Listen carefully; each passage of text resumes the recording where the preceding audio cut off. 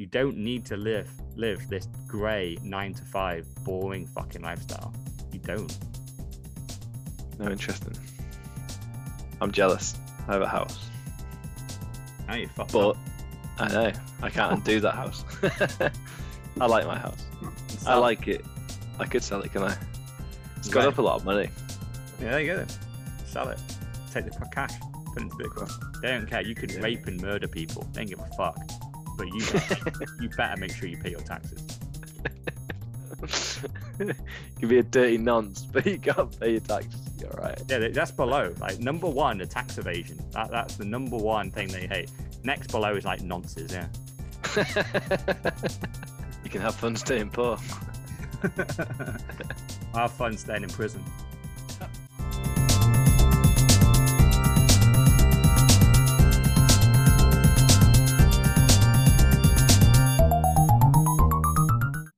Yo, Bitcoin bro. Yo, Bitcoin bros. What's that? Whiskey? Today is sponsored by the Ardmore. Oh, nice. Actually, I've got whiskey today. I nearly did do it. But Cardew is on offer again in Tesco. 20... there's also other supermarkets available to buy Cardo, so you can get it from Sainsbury's. You can, but normally 38 quid a bottle, 25. Beautiful, isn't it? I have two. So this is a shout out to BT. They gave this to JG as a retirement present, and he gave it to me as a son-in-law present. So tastes good. And it's now a Thursday present. Yeah, it's now a Thursday. Celebrating Thursday. Well, every day is a good day, especially when you're living the Bitcoin dream. No, well, I spent my day today being jumped on by your freaking son. Yeah, I know. How are you feeling? Like a broken man. He looks like he was having the time of his life, and he looks knackered now. Oh, he's totally exhausted. He's more battered and bruised than me. To be fair, like he's been through the wars. Like there's been some tears along the way, but like, the tears quickly go. Like after, I think he headbutted me at one point by accident, like hurt his nose. But then 2 seconds later, he was fine, went around again. It's just he's rough and tumble, isn't he? And it literally he keeps going on each game almost until the point where he cries at something because he just can't stop. And does not remind you of when me and you used to play football in the back garden? It was like, when do we finish football? Well, it's normally when I cried, wasn't it? Well, it's cried or the ball's gone over or smashed something. Smash the greenhouse. There needs to be like a spike at the end of the game. Like we can't just quit just normal. Like something bad needs to happen. Yeah. So either you get slammed in the face or the ball slams the post, hits the greenhouse, slams the post, or you save it and it goes over the fence. Like we need to lose it. You're crying. Like they're the conditions. Yeah. And if we're both getting a bit tired, then let's just kick it a bit harder. So that will accelerate the mistake. We know the accident is coming, so let's just force it. I still remember that time when I'd gone out to Donny and I bought this little size 2 football, and it was a leather football. I remember I was doing kick-ups. I was learning to get my touch, so I got a small football. And I rolled it out to you with the climbing frame. You just pinged it straight through the greenhouse. Oh, right. It was the finished shot. You were like, it was your fault. You set it on too nicely. You actually blamed me. I think it went in, but it might have. Kind of behind the goal, yeah. And it was so funny. I didn't. Yeah, suddenly we realised why we always used to play with windies. Like, right, yeah, that's why we play with the windy balls. And even with a windy though, we wouldn't. You got a windy, then you would just smash into the privet edge until it popped. Because if you hit it against the climbing frame, it would just go straight over, wouldn't it? Oh yeah. As the goal was the climbing frame, so you had to burst it so it didn't bounce over every time. Yeah, you want like a 75% windy. That was it, 75%. But yeah, nothing leather. Leather just destroys everything in its path. Oh, it does, yeah. Plants, greenhouses, faces. Entertainment, yeah. Yeah, that cuts the games too short or leather ball. It does. So, Bitcoin world. So we've had, to be fair, the last few pods we haven't discussed at all the price. So I think the last Yeah, I know. I like. So That's the what last time it keeps going how's up, it? coming back down, going up. I think I remember on week 2 or 3. I think it was 2. I said, "Oh, the price is." I think it was like 34K. So obviously, since then we went crazy down. I did do it. Yeah, it went down, Yeah. So but we're the not far par. off that again. We're 37, so it's within 10%. What are we now? I was 37. 20. Oh, Oh, I'm doing dollars. yeah, I was doing it in pounds. So £37,000 it was. Right. 34, and then it went down to like 20 something. So it's gone back up to like 29, and it's just hovering around 27 at the moment, isn't it? Yeah. In pounds. But yeah, so one of the things that one of our listeners has asked me to talk about, or us to talk about today, is if I had some money, where do I get started?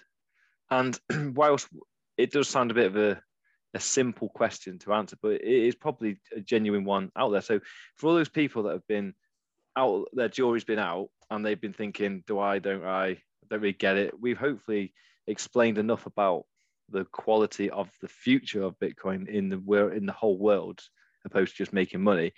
But they want to get started. But the thing is, it was only today I got another family WhatsApp group text about crypto and scams and stuff, and it was like, told you it's a scam.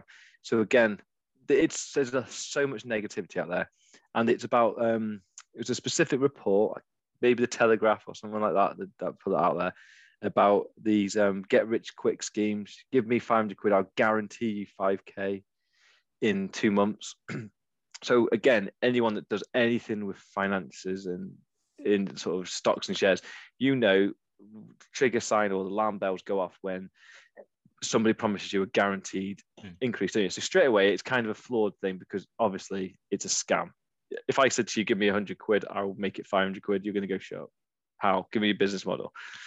So straight away, it's a little bit of a flawed thing. But again, I just wanted to say it's out there. So people that are and ahhing and just dabbing their feet in will be seeing this and just run away again. So let's say you got £100, you're going to flutter it. Where'd you go? What would your advice be straight off? So I've only got one means of buying Bitcoin myself, and I do it 100% through Coinbase Exchange. I know you're more familiar with others, but you've seen a lot more of the different exchanges. I know you've dabbled in them all just to see. So what would you say is the easiest way to get in? It does, obviously, always with this stuff, it always really depends. So £100 can mean very different things to different people. Okay. Is that a spare £100 that you can just lose, or is it the last £100 that you have and maybe you should be buying food with it? Or so this is a spare £100, right? Yeah, it's a spare £100. So it's somebody that's looking to dabble in a bit of investment. It's not £100 to them isn't huge, I would say. So it's just gonna. I say £100 is a decent figure, but it's not gonna. They can lose it. Yeah, that's the person we're looking at here. Yeah. Well, with that £100, to begin with, I would start on education. So if they're thinking about going Bitcoin wise, I would invest in buying the Bitcoin Standard. The cheapest way to get that is buy on Audible. If you actually sign up for Audible, you get a free month, I think, and you can download like 6 books. So download the Bitcoin Standard, listen to it, and then if you want to test your knowledge, then download Bitcoin Lessons, and that'll be £2 to upgrade it.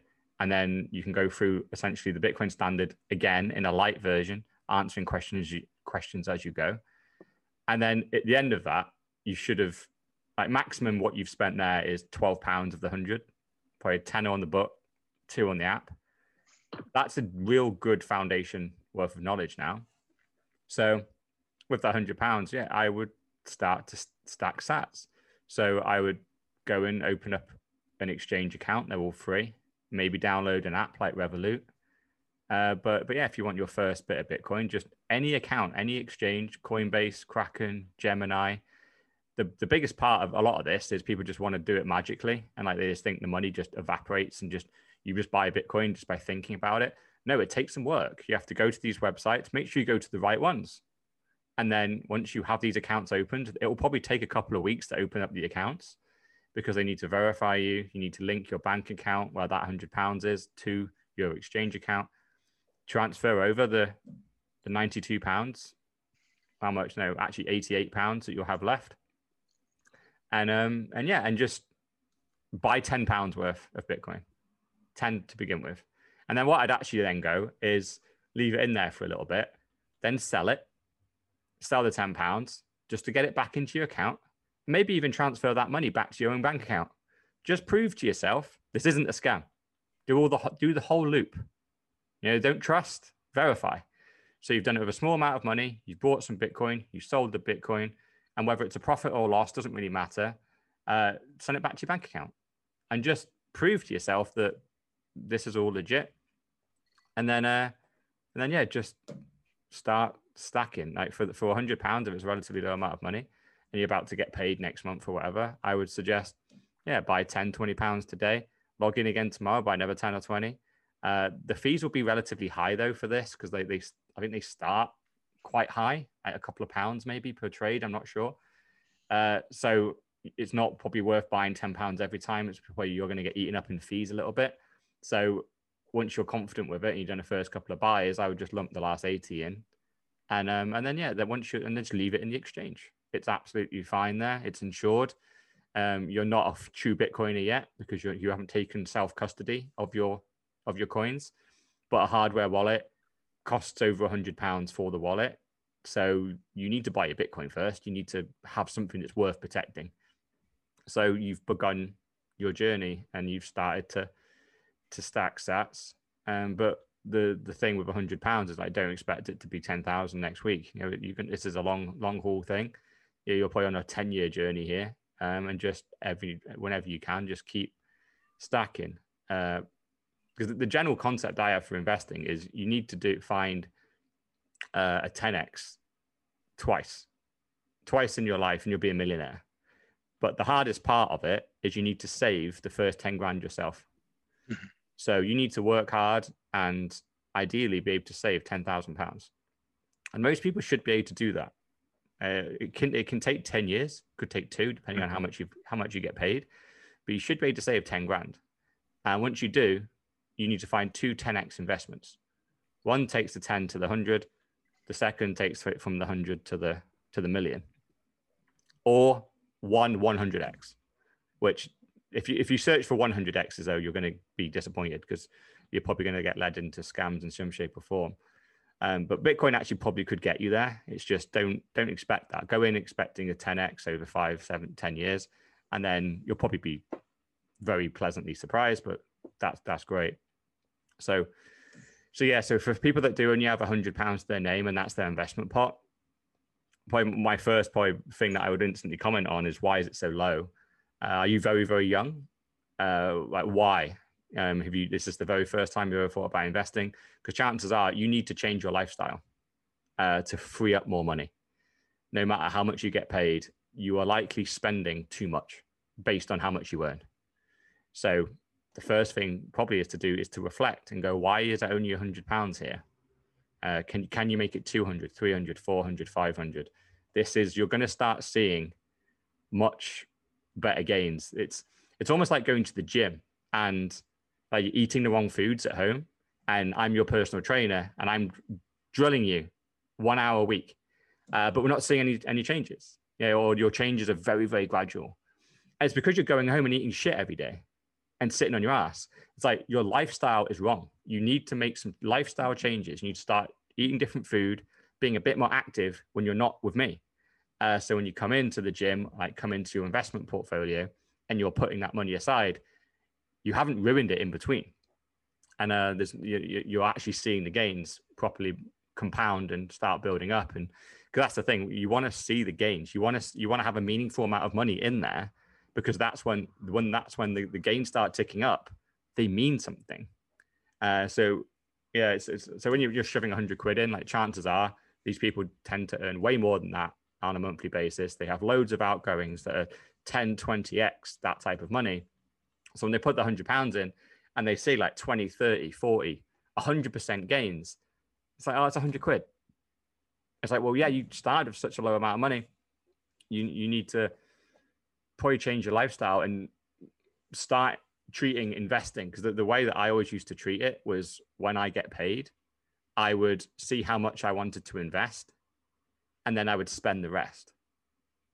Don't get your money spend it, and then invest what's left at the end of that. You will always spend everything. So it's a bit of a mental mindset to switch all that around. I think as well, it's even more pertinent to have that attitude coming out of lockdown, because I know what I'm like. I want to get a season ticket straight away at Villa because I haven't been there for so long. But then, is that sensible right now? And yeah, my decision is not going to actually do it because I've got other commitments, so I can't go every week. However, I'm going to go and basically spend probably half of it and go to as many games as I can, but on my terms, instead of having that Tuesday night away day and I'm struggling to get back for work and I've got Harry, Jesse to put to bed or whatever. So I'm not going to do it. And also, the thing that makes the decision even easier, there's like 8,000 people on the waiting list. But the point being is, I think it's what you're saying is you will spend what you have, and that is so true. People will do it. You go towards the end of the month and you see you've got some money in your bank. Your chance are you go out for that extra meal, don't you? Or whatever. Or you buy some clothes online. Whereas if you're serious, I think that's the difference, isn't it? This isn't going to be for everyone. But if you want to genuinely change your life and invest money, then you need to do stuff about it. So I think the key message, what you just said to me there, is make sure you got some money to invest that you don't necessarily need. So you're not saying sell the house and put some money in. You're saying just look at your lifestyle, free up a bit more. And if you're talking 100 quid to start off with, if it could be 110 next month, that's actually a 10% increase. It's actually pretty impressive. The thing I really did appreciate and the way you said it about how to get into Bitcoin, which is something I, to be honest, would never, ever have advised anyone, was that first £12. And I think that first £12 will make that £100 not even be questioned. It will be £200-300 because you will learn about it. And education's key. And education's boring. Reading books is boring. Listening to books on the train's boring. But it's what will make you understand stuff. And I think understanding this, it means that the decisions you make are educated decisions instead of just because it's the thing to buy. And the beauty about what you've just said as well, how many steps you have to go through to make it understandable to buy it, shows how early you are. So people listening, you're so early. One day it will be a point where you'll just get paid in it, or it'll just be such a simple transaction like buying euros. At the moment, it's actually a little bit difficult. So a lot of people are far too lazy. So if you're actually willing to get involved now, you're still massively ahead of the curve, aren't you? Yeah, I think, like, just going back to the gym analogy, it's the same thing. Like you see people on Instagram all ripped, and you just think, oh, they had it easy or something. Like you just try and dismiss the fact that that wasn't a shit ton of hard work. It's like, no, how did they get that? It's like they worked out every day. Like they probably do lots of running and lots of cardio to get rid of the body no fat. Carbs. Yeah, and like because look, they're drinking all night and partying. So, but they're getting up hungover, going for a run, and then lifting some weights in the evening. Like this is tough work, and you can look at it and just be salty and be like, oh yeah, look, it's not fair. It's like, well, you sit on your ass and eat takeaways and don't work out. So yeah, you haven't got the six pack and the pecs. It's really fucking hard work, and it's the same with investing. It's the same. If you do want to be financially free before 75, you have to do more. And you have to sacrifice as well. So the people that are ripped, like they sacrifice eating that donut and going to bed early and getting up for that run before work or whatever. They make sacrifices to look good. If you want to retire early and not get lucky by doing it and have a relative just leave you loads of money, or you randomly win the lottery or something, which good luck, that's 1 in 14 million. If you want to increase your odds of doing that by doing it yourself, you have to make sacrifices. So yeah, so the season ticket or that extra holiday or that shirt or that meal out, when you do that and you're young and you start investing that, then it changes. You can change your whole life. And it genuinely can. You can actually start looking at being financially free in your 30s or 40s instead of your 60s or 70s. So that's the thing to question. Do you want a little bit of pain in your 20s and 30s and have sacrifices, but then have 20 to 30 years more of your own life to do whatever you want? Or do you want to live to your maximum for your 20s and 30s and continue to live to your maximum, but working 9 to 5 until you're 70? That's the question. And there's no easy answer, because even if you go, no, I want to retire early, it's like, right, the sacrifices need to be made and they start today. Yeah. and it's suddenly like, oh, I don't want to sacrifice that. I need to have that. No, you do need to, and yeah, and I really do challenge like people that are together, and even if you have kids and all that stuff, like you should have a couple of £100 to invest a month. And if you don't, really, do you have a spreadsheet of your incomings and outgoings? Can almost guarantee you don't. So make one and really look at that stuff. And because I would challenge everyone to not be able to put £200 to £500 to one side. And like I said, the way I would do it as well is I would steal it at the beginning of the month from yourself. So put it, even don't even invest it straight away, just in case. Just put it to a different account. Just move it from one account, whichever card you carry around the most in your wallet, that's your go-to one. Move it out of that one. Put it into one that you don't carry the card around or something. Put that £400 or £500 into a different account. And then as the month goes on, just see if you need it. Like, see if you can just live without it. And provided you get to the end of the month you haven't needed it, boom, you just proved to yourself you didn't need it this month. Bang it into the investment. Then you got paid again. Bang, do the same. And that month, something might come up, the car breaks or something, and you need the extra 250 quid. All right, fine. You need to steal back that 250 from yourself and pay for the car. You still got 150 left. We're still a win. Bang, invest that bit. And just get used to it. It's same as having a diet and having a workout exercise. Investing is the same thing. And you never get it. Like you're always striving and you always feel like having a cheat day. The chimp inside you always wants to cheat, always wants to buy that expensive watch or upgrade the car. Like your chimp is always going, fuck it, we're saved next month. Next month we're doing it properly. Just as I'm like this with fitness. I'm always saying, I'm going to start on Monday. Like I had too much whiskey last night, so I'm not doing it tomorrow. Obviously, I'm hungover, so I'll do it the next day. And then something else comes. Like my chimp is so powerful with me when it comes to fitness. Whereas with investing, I nail my chimp. It's got no power over me whatsoever. But that's why I'm fat, but also retired. It's interesting because it's a bit of a budget sort of hit there, isn't it? It's simple budgeting. It's taken away because everyone gets used to seeing a number in their bank account, whatever that may be for anyone. It might be 500 quid, it might be £2,000. And as soon as you go down a few hundred quid off that normal number, you start to think, I haven't got as much money left now. So you can't invest because and that's the thing. And I think taking it away initially and leaving it sideways, so it takes the stress off because you know it's still there. But the point is, it starts to train you because humans are a bit dumb, aren't they? You just need to learn about how humans work. And you work out that you can fool yourself. I do it all the time when I'm running. I'll stop at the end of this road, have a nice break, have a nice stretch, get there, and yeah. Lie. And I'm like, I've just literally lied to myself in my head. I'm like, come on, you got there, you lazy prick. Carry on. There's a great one of talking about high performance and stuff. I've watched this thing with Arnold Schwarzenegger, and he used to do the same thing. He used to lie to himself. He used to lie and go in and go, oh yeah, I'm about to do the freaking 150-pound barbells or whatever, because they're the ones did 140 last week and he was scheduled to do 150, and he'd be mentally prepared for that, but he'd know he's about to trick himself and he'd go and pick up the 200s and be like, like even heavier, and like you still got to do it. And he'd be like, that's literally, you have to trick yourself because your body and your muscles will lie to you when you pick that thing up, because you know it's heavier than you've ever lifted. It will just tell you that you can't lift it. So go, no. Not only are you not going to be having that one, you're having this one and you're fucking doing it. And just get it up. And he's like, so these mental games, you have to play with yourself. Like the highest performers that have achieved everything, they literally have to do the same thing. So your body and your brain is trying to be lazy. It just wants you to sit down and have a rest. That's all it wants you to do, and just chill.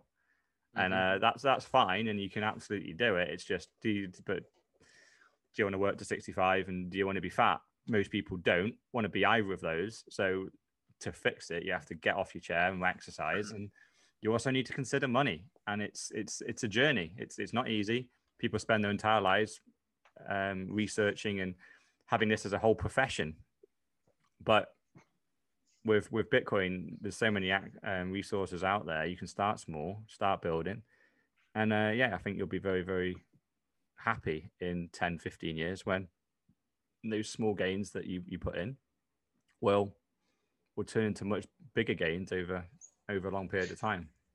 Yeah, and I know what some people may think, the way you said you can either live your 20s to 30s max and then live the rest of your 40-year working career to your max, which would be quite capped because obviously you haven't invested or got any money more than you would have just by natural progression in your jobs. People think, well, I want to use my 20s and 30s because that's like my golden years. But the point of it is you're not missing out on your golden years, are you? Like you went to uni, you went and blew all the money into your early 20s, you probably had next to nothing. And you slowly invested. So you built yourself up. You didn't just overnight become able to be retired. You've run that long road for ages. And I think that's the key. But the thing is, I remember we had so many good times in our 20s. We were out every weekend. So this is not saying you can't do things. It's literally, you're talking a small proportion of your money just put aside. Well, the thing I did, I took my own. That's the only reason I know all these things because I did it myself. And by and large, on the small stuff, I never skimped at all. I never skimped on food and clothes to a certain extent. Never go overboard, but I would buy nice clothes that I liked that would last forever. But then on the big stuff, I would really skimp. So that was on cars and houses. So I never bought a house. I knew that deposit for the house, I could retire off that money if I had the opportunity to invest it instead. I didn't want to get tied into then self-improvement of the house and all that stuff. And I know their money sinks. I saw my mates get houses, and before you know it, you're doing up the house. You're putting fireplaces in, new kitchens, new bathrooms, and it's just like every penny just goes into it. So it's not an investment whatsoever. It's a complete money sink, and just suck every penny off you. So I just knew pretty much if I just ignore cars and houses, that's a couple of grand a month for me, and that's all I need.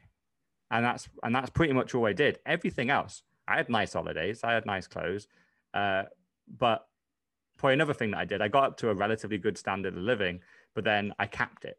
So I think it was about 27 that I had a relatively good lifestyle, but was getting paid mediocre. And then my career started to ratchet up. And every single penny that I got paid extra, when I was stealing from myself each month, I just stole more. Whatever the pay rise was, I'm like, I don't get it. Off to the side. No, I'm not going to upgrade to the Porsche. I'm not going to get the big 4-bed detached that everyone's telling me that I need to get now because I can technically afford it. Don't care. It's going to one side. I'm going to live the exact same lifestyle that I lived before because it's comfortable. I'm not eating beans and bread every night. I'm going out for steaks and having red wine. I'm having a nice time. It's not a bad standard of living.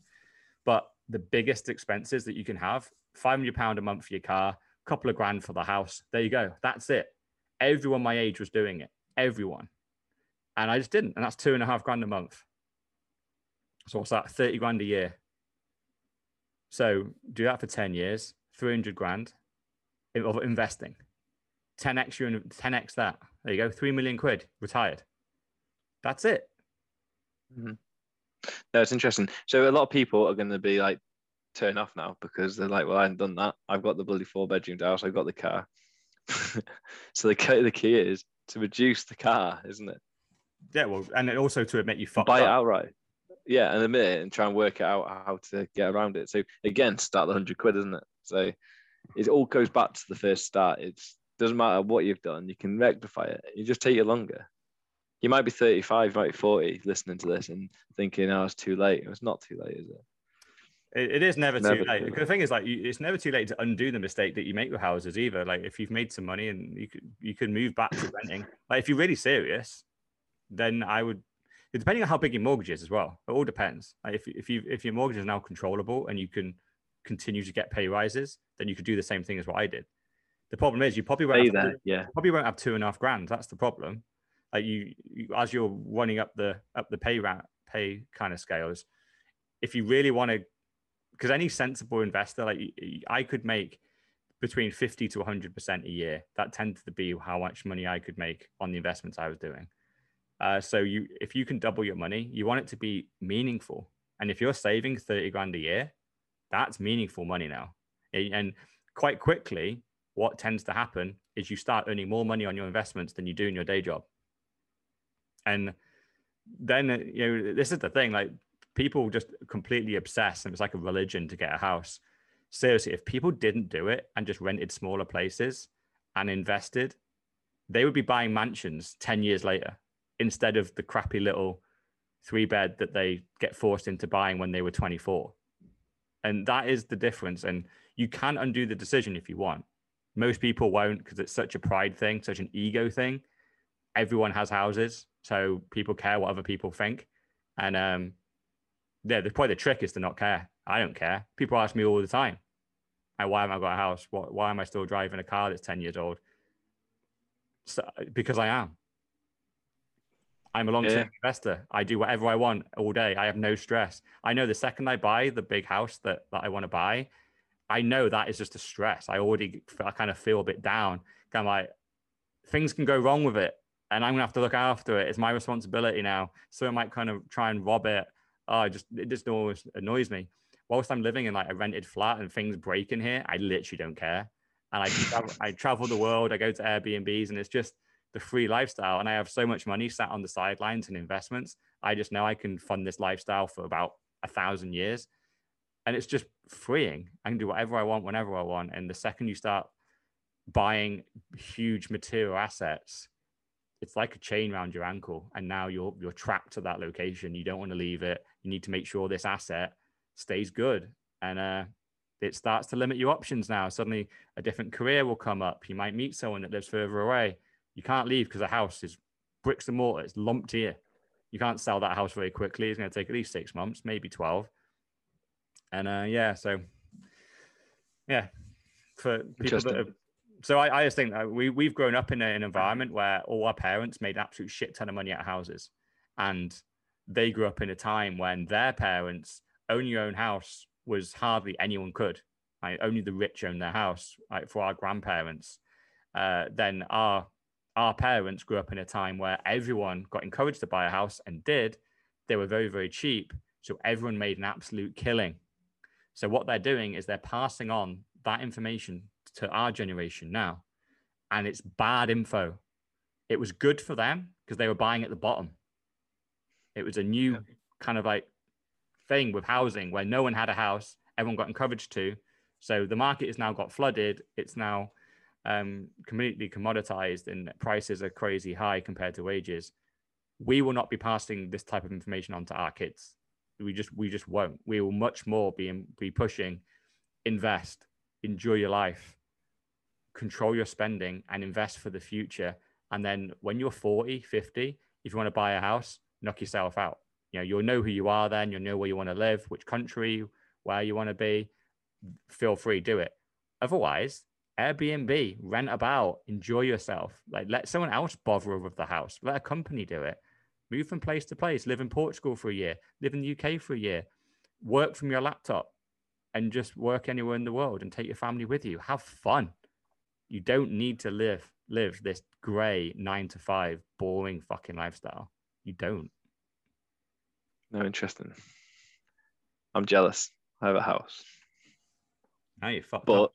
I know. I can't undo that house. I like my house. I like it. I could sell it, can I? It's got up a lot of money. Yeah, there you go then. Sell it. Take the cash. Put it into Bitcoin. I know, yeah. That's it. You could buy the whole street in 10 years. That's it. That's the thing, isn't it? Yeah, so, okay, then just go back to the getting into Bitcoin. So you've bought, whilst leaving it on the exchange, it's a little bit dubious because obviously it's not yours. You don't have the keys. It's not... No keys, no keys. No keys, no cheese. That's it. So somebody could rob it. Somebody could close the exchange down. Obviously, anyone that's Googled Bitcoin will know that that's happened before, and we probably running for the hills. So that's probably one of the biggest negatives about it. But you can get around that. However, it's quite a scary thought because the cold wallet storage it's excellent. You can get your Bitcoin physically off, if you like, physically, digitally off, so it's no longer available online. But the trouble is, if you make a mistake in that transaction, it's undoable. So clearly, it comes with a lot of nerves. And I think the way you said about starting off with buying Bitcoin with just starting with a tenner, it's the same principle here. So You got to go online and source yourself a cold wallet storage. Do not buy it on Amazon or eBay. Maybe Amazon's all right, but eBay, don't ever get a secondhand one. Biggest schoolboy error ever, isn't it? Why is that? Because somebody's probably already got the keys. So they're going to go, there you go. I'll set up a duplicate, give you the fresh one, but they know how to access into it. Yeah. And then they let you top it up nicely with a few Bitcoin or whatever, and then they just withdraw it out. And you'll turn up one day, it was there, you did your £10 transaction, you know it works, and it just disappears. And you'll be like, how's it disappeared? And I know I made a very fundamental mistake. I know we talked about in Bitcoin, Bitcoin Bros, bit of pod one, about writing down my keys, thinking it was a good idea. Again, it's a schoolboy error. So go on and explain from the beginning of how you go about doing it is the safest, easiest method. Because it is a complex thing, and pretty much I get this question all the time from anyone that's getting in. Yeah. Well, I'd use a trusted source. So if you take a book or you get a podcast or you download Bitcoin Lessons, my app, the best hardware wallets are all recommended in them. They'll either be advertising on the podcast or in the book, or they'll be referenced.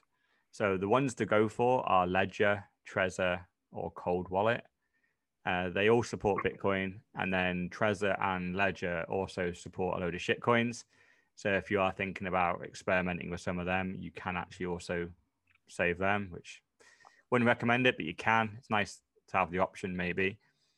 So research that and then make sure you buy it from their website. Yeah, go directly to one of those websites and take a look. And because ideally you want to buy at least two, because with any of this thing, you need to assume that one will fail or break.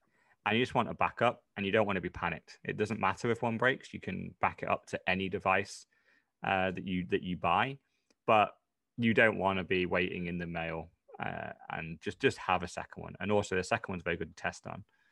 So, yeah, I like from the mates that I've had so far that have been coming into Bitcoin, I recommend that do this at about the point where you're about £2,000 in. So when your stack of Bitcoin is about 2K, then it's worth probably investing about £200, which is about 10% of that, in hardware wallets. That's roughly what they're going to cost you. You can do it earlier if you want, do it later, do it whenever it feels right. What's felt right with people I've been talking to is about the £2,000 mark. That's when you essentially you basically a month of the stacking, instead of stacking some sats, you invest in a hardware wallet or a couple of hardware wallets instead. So you buy them. Once they arrive, then yeah, you just get them out and test them. There's loads of great videos online about how they work. The devices themselves have great user guides and they provide great support.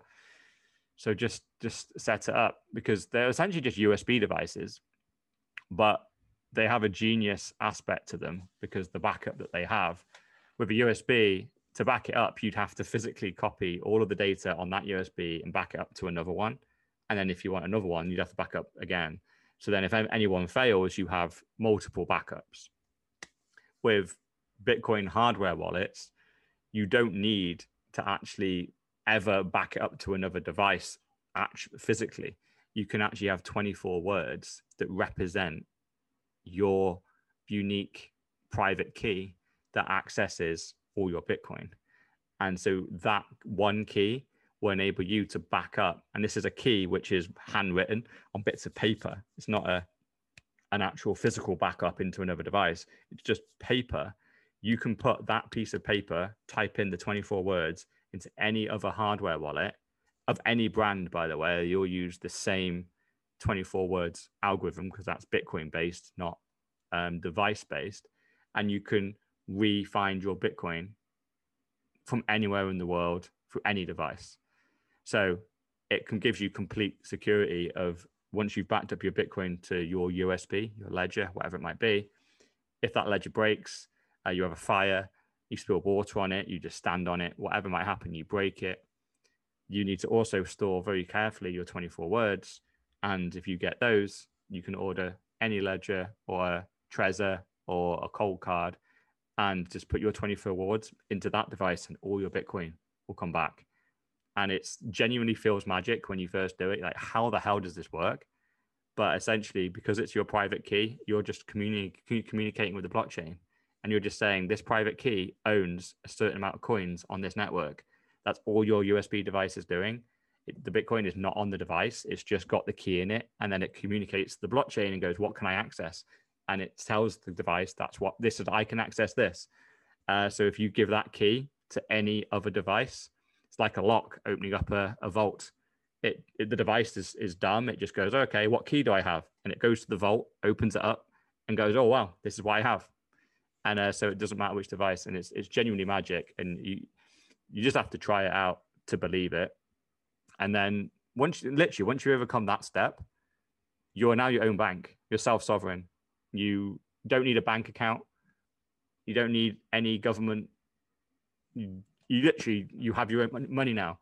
You could travel the world and engage with Bitcoiners all around the world, paying Bitcoin for items, for goods, for services, and never need a bank account ever again. And so that's it. You've overcome the biggest hurdles by far if you get to this point. Yeah, I think the other thing to mention is the ability to travel anywhere with it. So let's just say you get a crazy amount of money, let's say 50K, 100K, let's say 100K. So if you've got £100,000 in your bank account, you couldn't up sticks today and disappear onto another country, because that money is in an English bank. And even if you ask the bank manager very kindly to give you 100K, he'll probably say to words to the effect of, "Ain't got that money, mate. You have to, come back and we'll do it in 2 weeks or something." So you're probably not going to be able to access the money, are you? Well, they will. They will do it. With it 100K in a day? Oh, no, it'll take them a bit of time, but they do it, yeah. But yeah, you need to never have another bank account to send it to.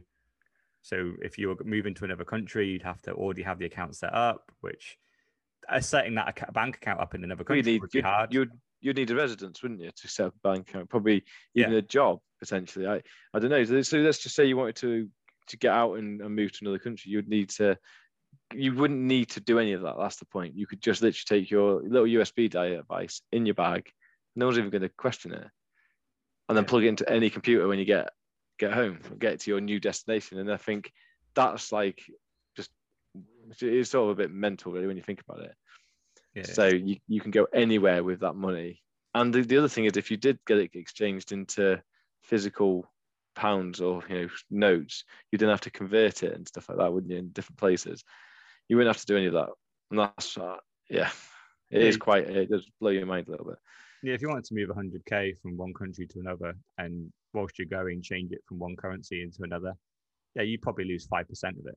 So you probably pay $5,000 for the privilege to move it. Whereas if you did it in Bitcoin, you don't need any of it. You just take it. And when you arrive at the other end, if you've got 100K of Bitcoins, that would be about 3 Bitcoin right now. You have 3 Bitcoin here. You go through as many borders as you want, pop up at the other end, you still got 3 Bitcoin. No 5% got taken from you there. And the people that you engage with, sats are still sats. They're still worth the same. There's no weird, how much is your currency worth compared to the one I'm used to? It's just yeah. I know this is going to go on to the other spectrum from sort of startup to taxable events, because it's something that needs to be thought about as well. Because if you are genuinely serious about it, getting in deep with this and going for your first 10x, then if you do your 10x, you are going to hit a taxable event if you want to take it out and convert it into pounds sterling. So I guess the thing that I think a lot of people don't know, and we've always said that it's not in the government's interest for Bitcoin to be a success. So they're going to clearly make examples of people who do make quick money on it. And the chances are that is going to happen in the next 5 years, where there's going to be quite a lot of people doing trades and stuff like that. And if you're a trader opposed to a hodler, you sort of sell and buy continuously, don't you? So you'll look to sell it when it's relatively high and then wait for it to drop a bit, buy it again. And each time you do that, it's a taxable event, isn't it? And it's a very grey area, because my interpretation of taxable events is, if I've, say, put 10K of my own money in, then I have to make 10K plus the 12K before I pay any tax. So technically, I'd have to make 22K taken out. Then anything over that, I will I would have to pay tax on it. However, I know that's not true, because if I put 10k in and then sell it and then buy it back, each transaction you say is a taxable event, isn't it? Which is something that a lot of people won't get, because let's just say, let's use 10k as an example. Bought 10k, it went up to 15. I sold it. Price went down. I bought the 15k back in. So technically, the 10k is still in there from the beginning. I've got no more pounds out, because even though it went to 15, I sold, bought back at 15k. So I put the same money back in, but I happened to buy more Bitcoin this time because I bought it in it cheaper than what I sold. So is that a taxable event? Because net profit wise, you haven't made any profit, have you? Because it's back in Bitcoin. I think I lost you there. I'll re-explain it. So you have 10k, you buy Bitcoin, Yeah. and you manage to buy one. It goes up to 100k, you sell it, you wait for it to go down to 50k, and then you buy it back. So now you've got double the amount of Bitcoin, but you haven't any more pounds in your bank account.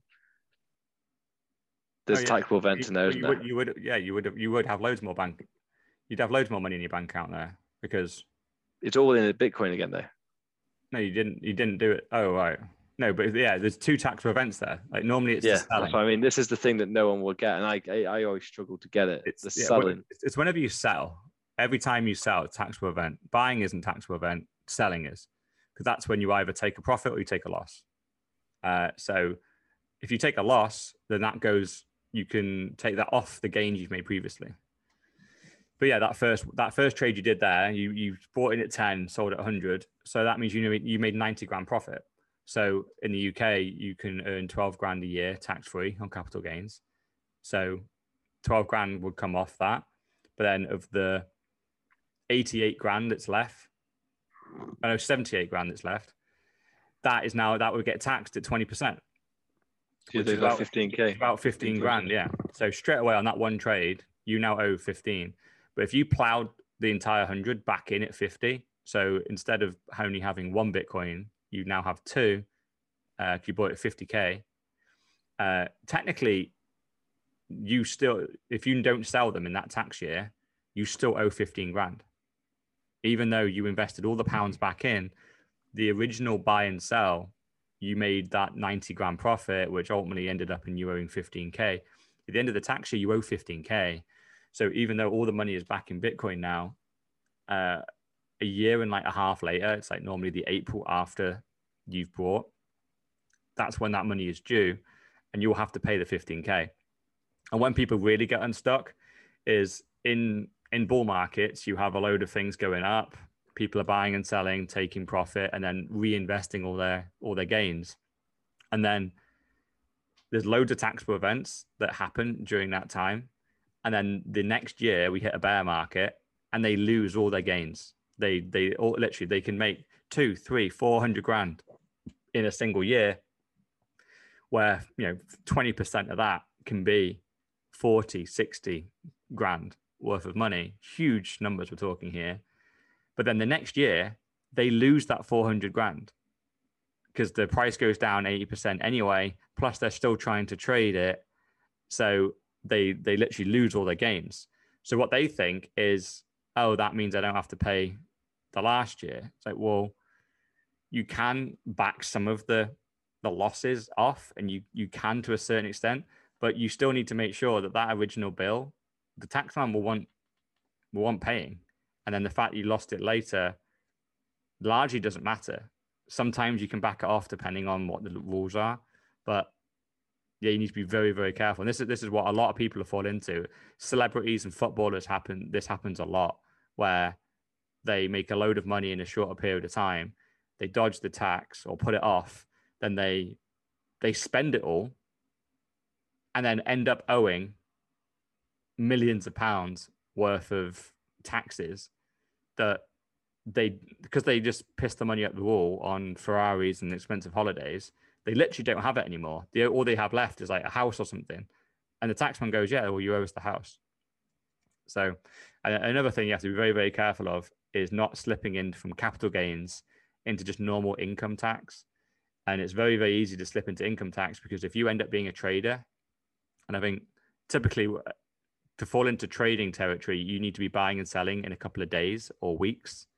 If you're going in and out of trades that quickly, then the taxman will say that's your job now.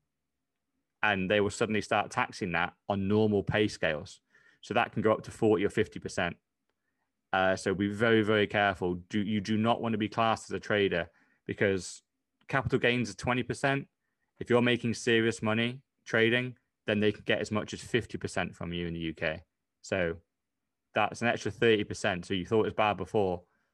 Now they want 50p of every pound you make. So yeah, that's unbelievable, isn't it? That would be a nasty thing. Especially like, and then the crazy thing, I've seen this happen where people actually have real day jobs, but their day job, they get paid 30 grand, and then they're trading on the side and they made 200 grand. So they think that their trading is cap gains because they've got a day job. And the taxman just goes, no, you've got two jobs. Your day job sucks and pays you 30 grand, but your evening job of trading, we still count that as a job, and we want 50%. And they've only budgeted for 20, and they suddenly have to find another 30. And sometimes they don't have it. Yeah, so it's a proper sticky ground if you're playing with the big boys on that, isn't it? Which I know we've always talked about it and we've joked about it, like it would really hurt. And I know you've already gone through this pain in 2018, but to when you come to do a bit of a sell to fund the next lifestyle, the government are going to rinse us. So let's just have a little discussion on where we can go. El Salvador. El Salvador is the latest one, but I know nothing about El Salvador. I didn't even know it was called El Salvador. I thought it was El Salvador. I think I called it on one of our pods. I just never even heard of it. It's what, sorry? I know you called it El Salv or something. El Salvador, yeah. So I'd never really heard about the place, but we'd always thought, I know Portugal's a good shout, wasn't it? You could go, yeah. It's Puerto Rico. Yeah. Yeah, Puerto Rico is a good one. Although it's it's quite expensive to buy in. So, but if you're in Europe, the easiest place by far is Portugal right now. They're very friendly on Bitcoin. So they do 0% cap gains on Bitcoin. Just need to be out of the country for what is it, 5 years, maybe 3 months in a year. Yeah, if you're in the UK, it's a pain in the ass. Like they will come for you. And yeah, and one of the reasons why I've hesitated is they also have a caveat in the UK where any point in the future, if they think the only reason you left is to avoid cap gains, then they reserve the right to charge you at any point in the future.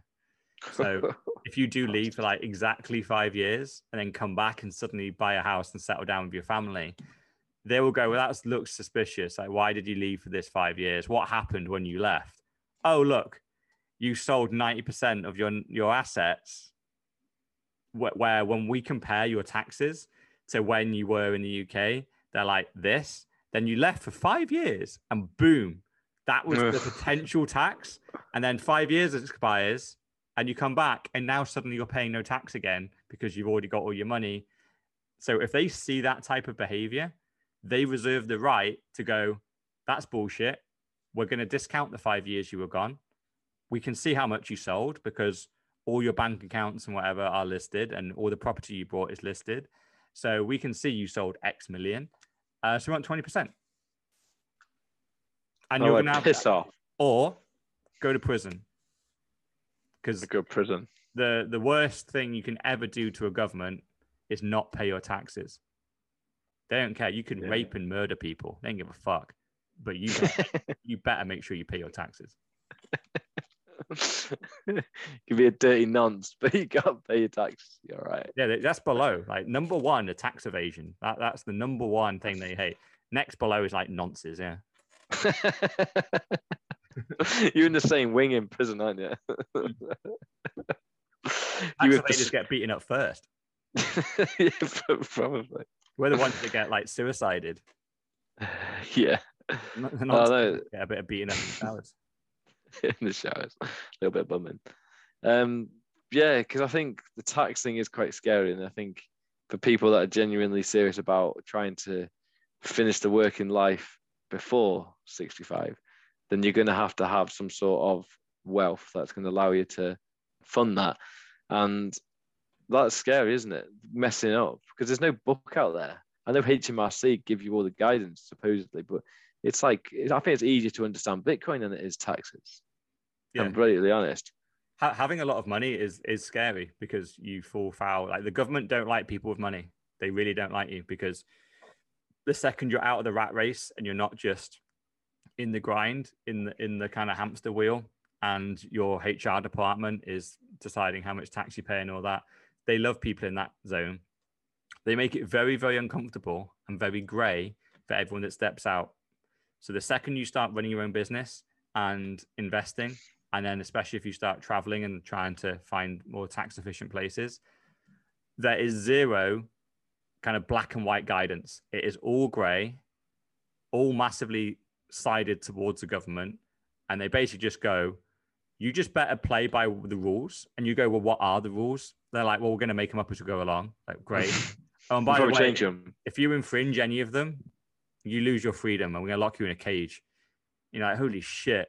So for people like me, like when I did my big sell, I'm pretty sure I paid over the odds because I wasn't sure on a couple of things. So I just went high. I went, have it. If there's a mistake here, I want to be over. I might be over on this bit because I might have underpaid here. I'm just terrified of the government, terrified of them because I know that the second you start earning serious money, you appear on their radar and they start to really look at you because you're now a threat. You know, they don't like people with a lot of free time. People like me start causing trouble, which they'd be right.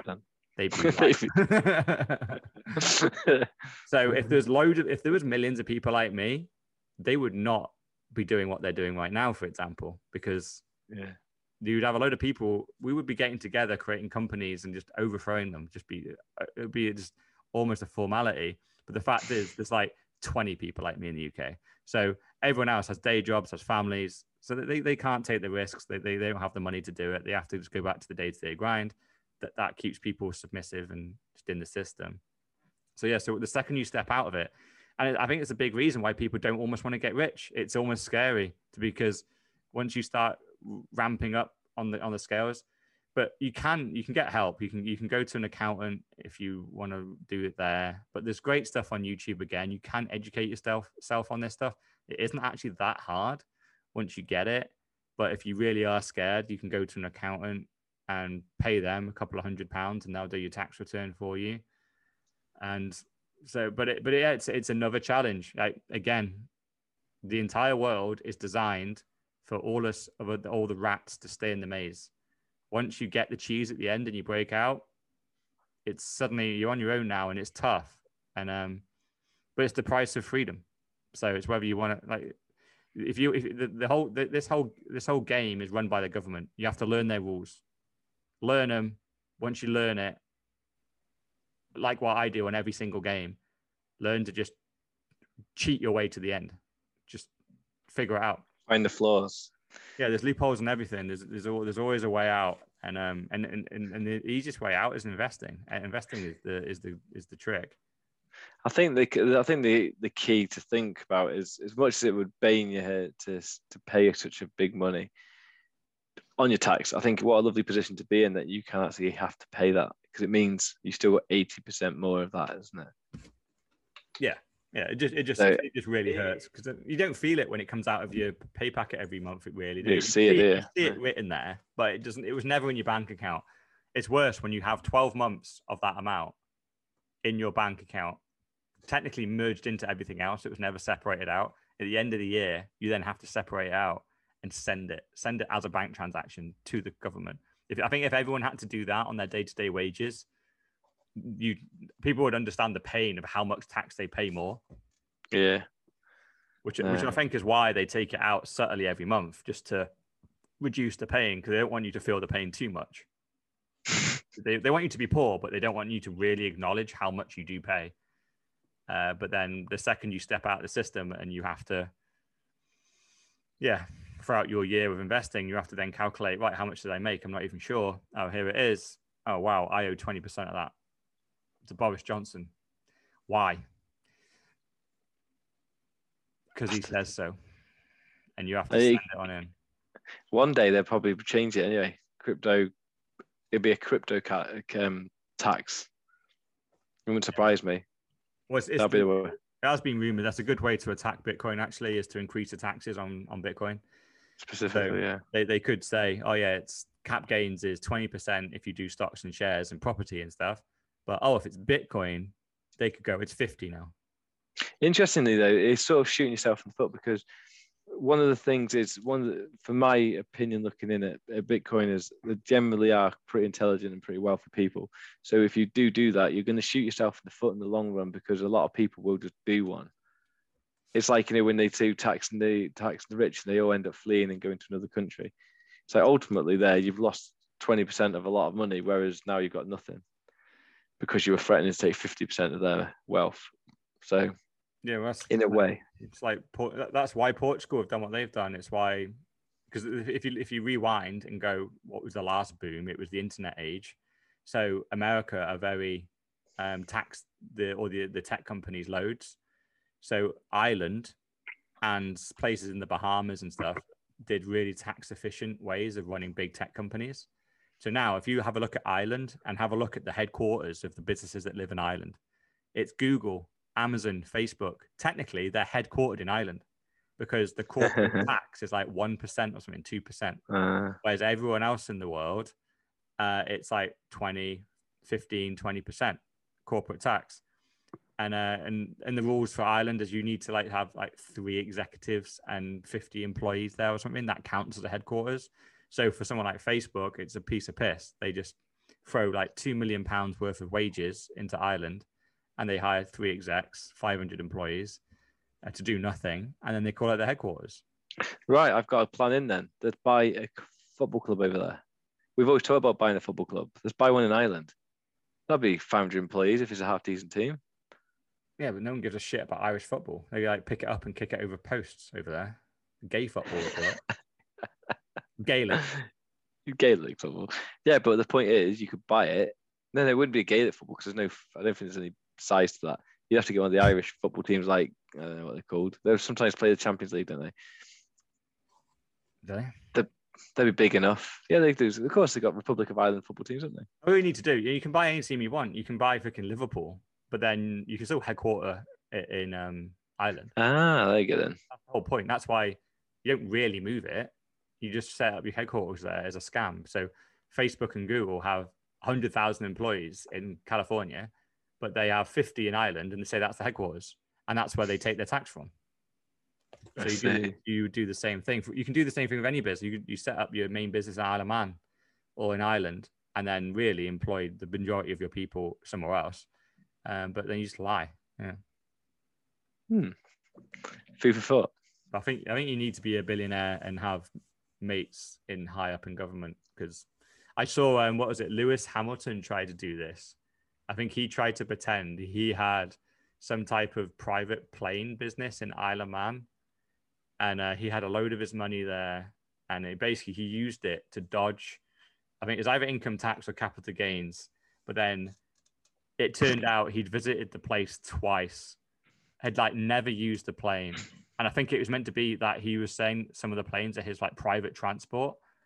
And they obviously weren't, because he was not using them. They were just doing random commercial flights. And yeah, so years later, again, the UK government came for him and went, this is a scam. Your accountants told you it's legit, but we don't believe you. You have followed all the rules, but guess what? They're grey as fuck. And we decide on what is enforced and what isn't. We're deciding you have played a game very cleverly here.